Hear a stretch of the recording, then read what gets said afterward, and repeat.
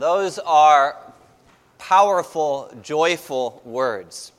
He is risen indeed. And I think this morning, likely we feel the hope of those words. We feel the joy of that proclamation. But I want to take some time today to also consider how stunning that phrase is. I want us to be drawn into the gravity of those words. He has risen. When our daughter Josie was about 2 years old, I woke up early on a Saturday morning, and I packed her up in the stroller, and I walked with her about 1.5 miles into the small town of West Point Grey. It's a suburb or sort of a village on the west side of Vancouver, Canada, right on the Pacific Ocean. And there was a parade that morning. And Josie, being, maybe just turned 2, I don't know that she had ever been to a parade before, so I thought we could get out early, we could have some good daddy-daughter time together. And so we got there before the parade started. We found our spot on the sidewalk. We set out our blanket. We got ready. And eventually the parade got underway. And as the first few floats passed by, I was sort of feeling like the proud dad. I was starting to feel nostalgic. I was thinking, it's a perfect morning. It's this beautiful small town parade, just like the ones I grew up with as a kid in the Midwest.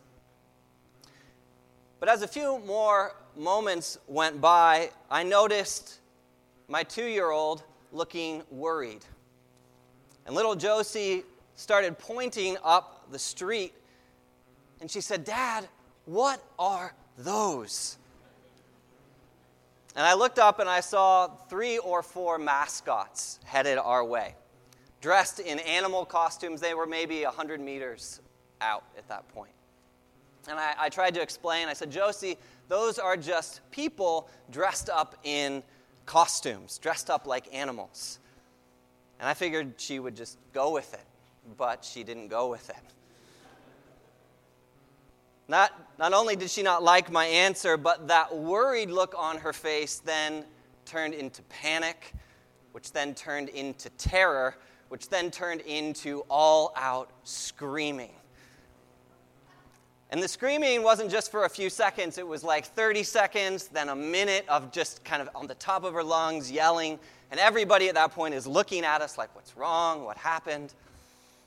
And so as quickly as I could, I picked up our stuff. I threw it in the stroller.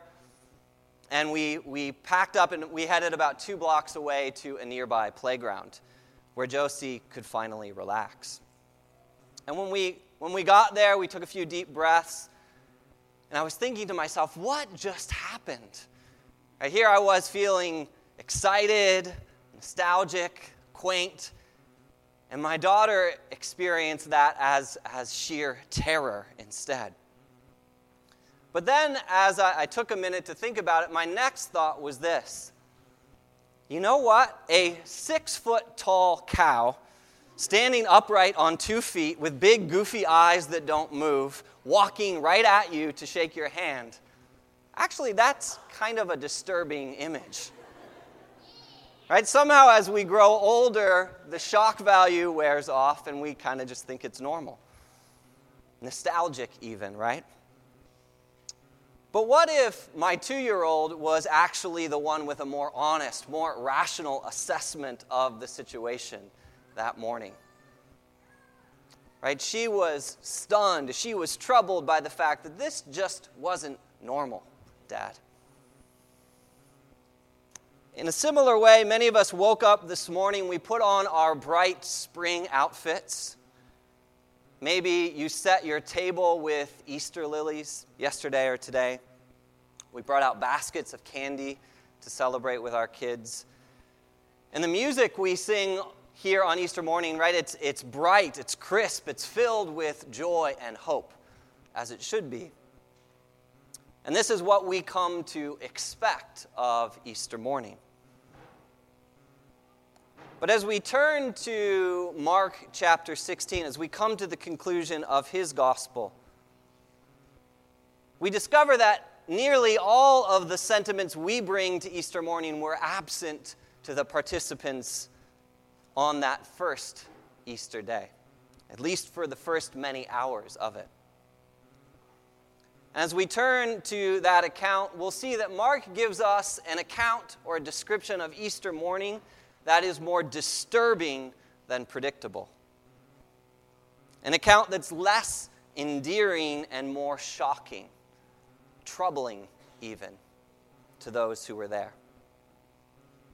And so as we hear the good news, the gospel of Mark proclaimed to us today, I wonder if the most honest, the most rational response we could have to what Mark tells us is to simply ask, what just happened?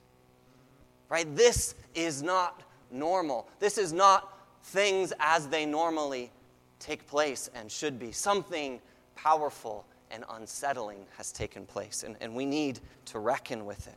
We need to wrestle with it today.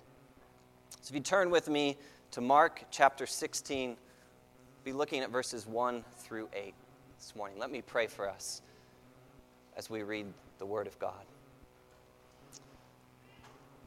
Jesus, we celebrate this morning that you are indeed a risen Savior. We celebrate your appearances to Mary and to Peter and the disciples and to many in the days after Easter morning. Thank you that you continue to live and confront and challenge and lead us into resurrection life today. But Lord, if we have made the reality of that morning too predictable, too small, too familiar, then Lord, would you shake us? Would you shock us? Would you trouble us even with this text this morning? Pray that as I teach, may the words of my mouth, may the meditations of all of our hearts be pleasing in your sight. In Jesus' name we pray. Amen. It's Mark 16, verses 1 through 3.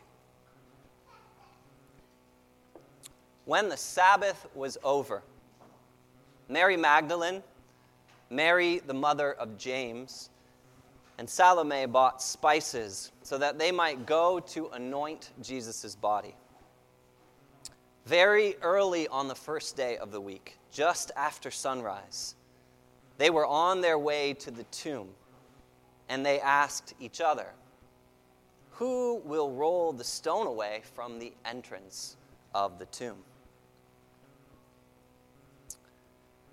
If we go back a little earlier in this gospel, chapter 15, we know that on Friday afternoon, the day Jesus was crucified, in the middle or later part of that afternoon, Jesus' body was taken down from the cross. And as they were taking Jesus' body down from the cross, the rest of Jerusalem was preoccupied with other kinds of preparations. Right? They were readying their tables for a Passover feast. And so because the feast was almost upon them, because it was a Sabbath day that was about to begin, Jesus' body was taken from the cross in some haste. It was wrapped in linen and given to a man named Joseph, who made arrangements to place him in his own tomb, which was nearby. And so just before the sun could set that day, Jesus' body was placed there. A heavy stone was rolled in front of the tomb, and the Passover weekend began. There was no time to linger on that evening. There was no time to dignify Jesus' body fully with a proper burial. Right? Everything came to a stop until a new week of work could begin. And everything then waited until Sunday. Sunday was the first day of the week. It was the day of the week that things resumed, work resumed, routine resumed. I imagine on that Sunday morning, people woke up early to hang out their wash. They rekindled the fires in their hearths. And they set out to run whatever errands they had that morning. But as they were returning to work, these three women returned to a different kind of task. Right? One that was looming over them still, one that required bearing up under the heavy weight of their sorrow. Mark tells us in verse 1 that Mary and Salome pushed through the grogginess of pre-dawn hours. And with some resolve, they gather themselves, and they actually gather quite a heavy load of supplies with them, these perfumes and spices. And they set out to apply them to the fresh wounds of their grief. Right, they go to the tomb armed with tools to soften the stench of death. And they go to anoint the crucified body of Jesus, now entombed. And maybe it was that they were still half asleep at that time of the morning. Maybe it was the stress and the grief. But Mark tells us that in verse 2, the women were most of the way there from Bethany or wherever they were staying to Jesus' tomb in Jerusalem. They were most of the way there before the thought occurred to them, well, how are we going to move that stone? Right, that would take a large number of strong men to do the task, and we are just three women. I think that line is the last clue in this whole collection of details, verses 1 through 3. That these women are not prepared for the way this morning is going to turn out. Right? They are prepared in one sense. They have come with faithfulness and dedication. As one commentator says, they come determined to render one last service to their master. But here's the problem. Everything they bring with them that morning turns out to be useless. Right? From the anointing balms they carry to the worries and the grief they carry with them. Right? All of that has to be set aside when they finally lay eyes on the tomb. Verse 4. I wonder what we have brought with us this morning into this Easter celebration. Right? What plans, what expectations, what ideas about myself or about God? What do I come carrying into this day? And what if it just so happens that some of those things that I am carrying turn out to be not all that useful? Turn out to almost be a hindrance for me to receive the truth and the power of Easter morning. Right? Would I be willing to part with those things? Would I be willing to lay them aside? Look with me at how Mark continues, verse 4. But when the women looked up, they saw that the stone, which was very large, had been rolled away. As they entered the tomb, they saw a young man dressed in a white robe sitting on the right side, and they were alarmed. "Don't be alarmed," he said. "You are looking for Jesus, the Nazarene, who was crucified. He has risen. He is not here. See the place where they laid him." I think for most of us, the most surefire way to get us stressed out is to mess with our expectations, to mess with our usual routines. Right? How many of you, when you get up in the morning, if you can't find your car keys, right, that just throws our whole day into this downward spiral? We start to feel on edge when things are out of place. When these women arrive at the tomb in verse 4, everything is out of place. Right? On that morning, nothing is where it's supposed to be. The women come with this anxious expectation and concern about who's going to move the stone. When they get there, the stone has already been rolled away. Right? What happened?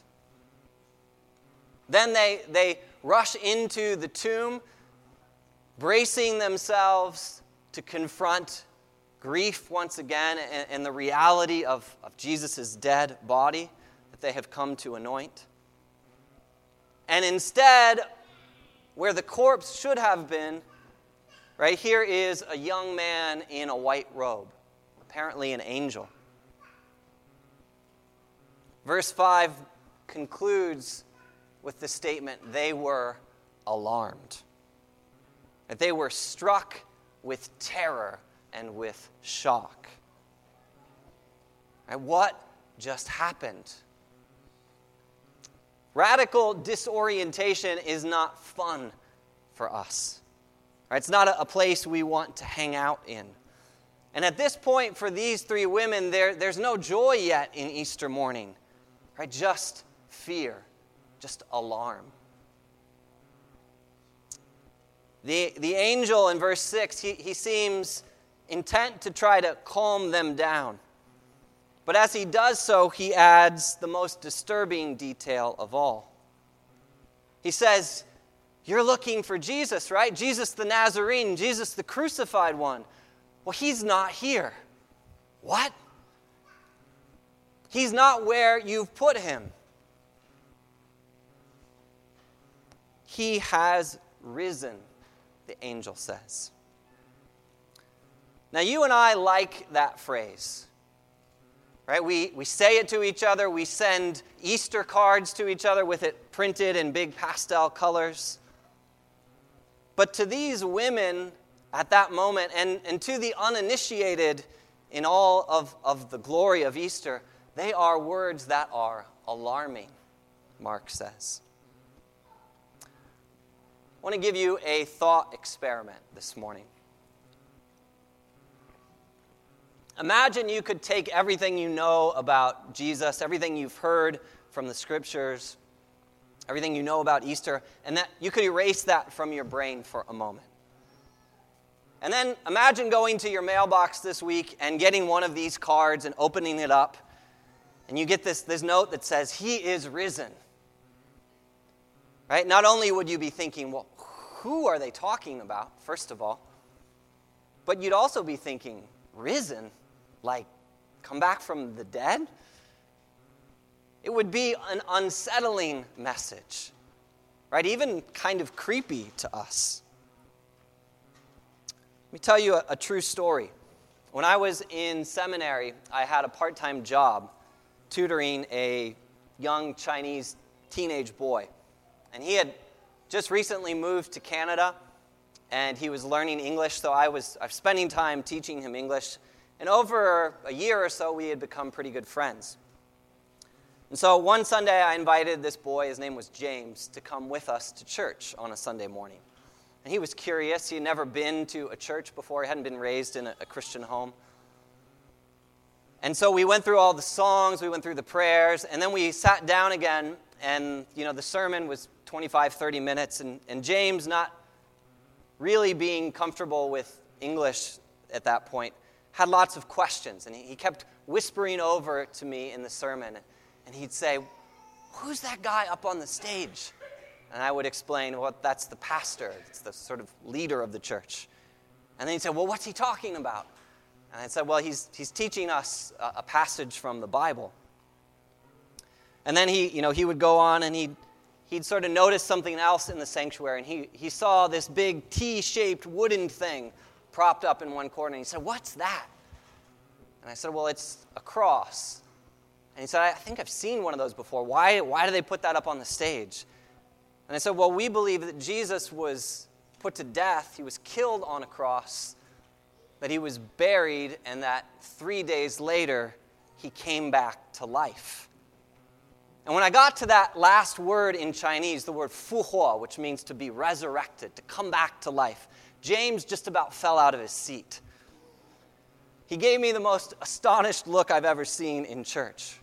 And usually you talk about this stuff, you get kind of knowing nods. James was like, That's what the guy up front is talking about? A guy that came back from death? Fuho? And I think that the language of Easter morning, right, given a fresh set of ears, is actually pretty unsettling stuff. It's shocking. It takes time to sink in. It takes time to come into focus. And I think that's what Mark is describing happening with these women. Look at how Mark concludes his entire gospel, verses 7 and 8. The angel continued, "But go, tell his disciples and Peter, he is going ahead of you into Galilee. There you will see him, just as he told you." Trembling and bewildered, the women went out and fled from the tomb. They said nothing to anyone because they were afraid. Now, if I had to guess, in the years of Easter sermons you may have heard, maybe none, maybe only a very few have ever been taken from the Gospel of Mark. And the primary reason is this ending. 3 trembling women go running out of the tomb in silence because they were afraid. End of story. Now, your Bible might have an asterisk at the end of verse 8. They may have added a number of extra verses there. But biblical scholars, no matter how conservative, no matter how liberal, they agree that the earliest copies of Mark, the version of the gospel that Mark intended to give us, ends at verse 8. How do you make sense of that? How do you preach on that? Why does Mark stop here? Well, first of all, I think if you go back and reread the rest of Mark's gospel, this kind of thing happens more than once. In Mark chapter 4, Jesus tells the winds and the waves to be silenced. And that story ends with a group of disciples who are terror-struck, terrified. And they say, "Who is this Jesus?" Right? The next story, Jesus goes and he heals a man who is filled with demons. And he sends him back into his village. And Mark concludes that story by telling us that the villagers were astonished. They were amazed. Then the next story, Jesus goes back to the other side of Galilee and he heals a woman who has been bleeding for 12 years. And after she is filled with his healing power, we're told that she too is overcome with fear. She trembles at the feet of Jesus. I think Mark wants us to know that to meet Jesus is not ordinary. To meet Jesus is not predictable. To meet Jesus is not even safe. Right? If you think you've got Jesus figured out, then think again. Right? Jesus is always a guy that's going to explode our paradigm of him. And we have to keep coming back. We have to keep asking. We have to keep reimagining what just happened. Who is Jesus? In his autobiography, the great writer C.S. Lewis talks about his conversion to the Christian faith as one of these terrifying moments. Lewis was, in his adult years, he was a staunch atheist at Oxford. And yet Lewis says he could feel the steady, unrelenting approach of him I so earnestly desired not to meet.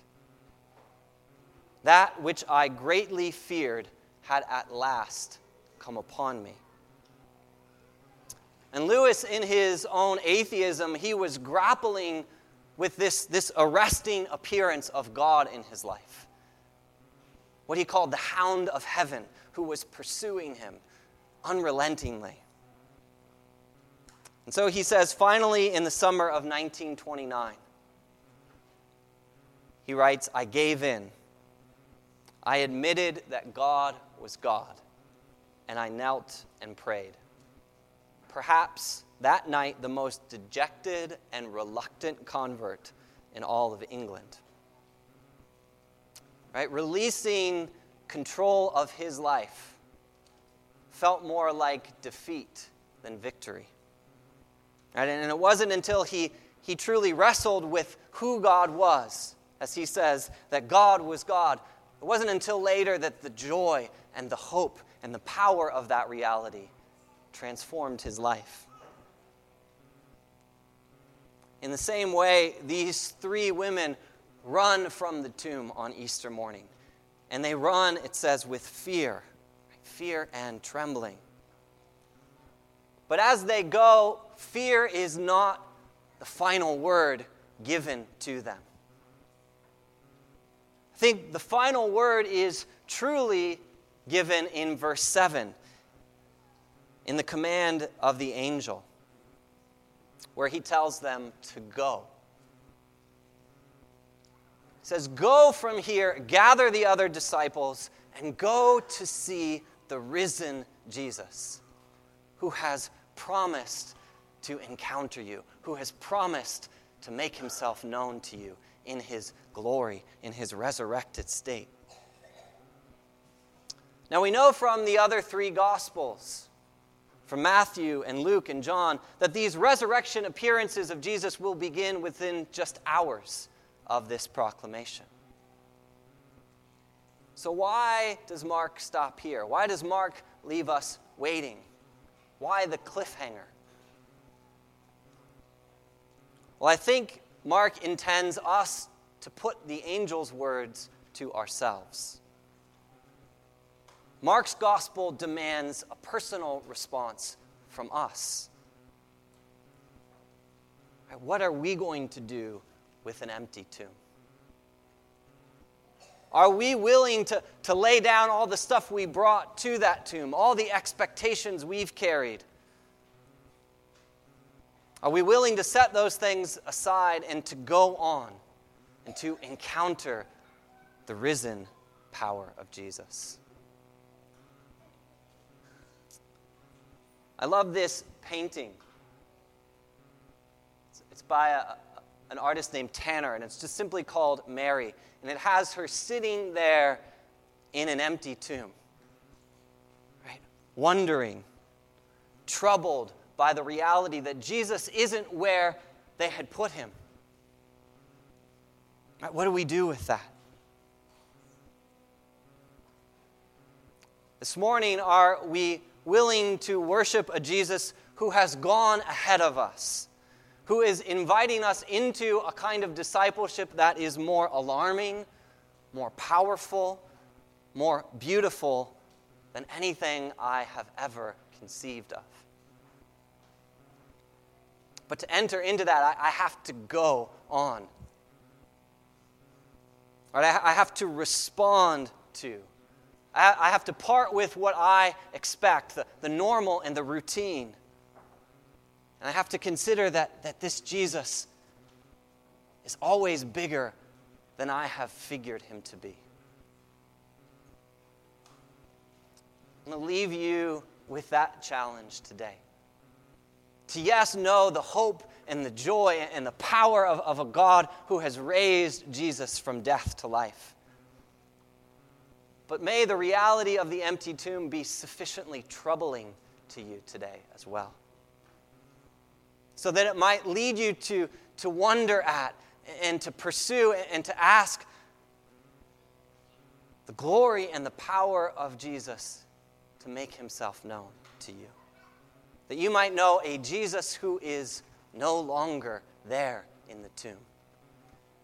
That you might go on to know the Jesus who has risen, just as he said. We pray for us.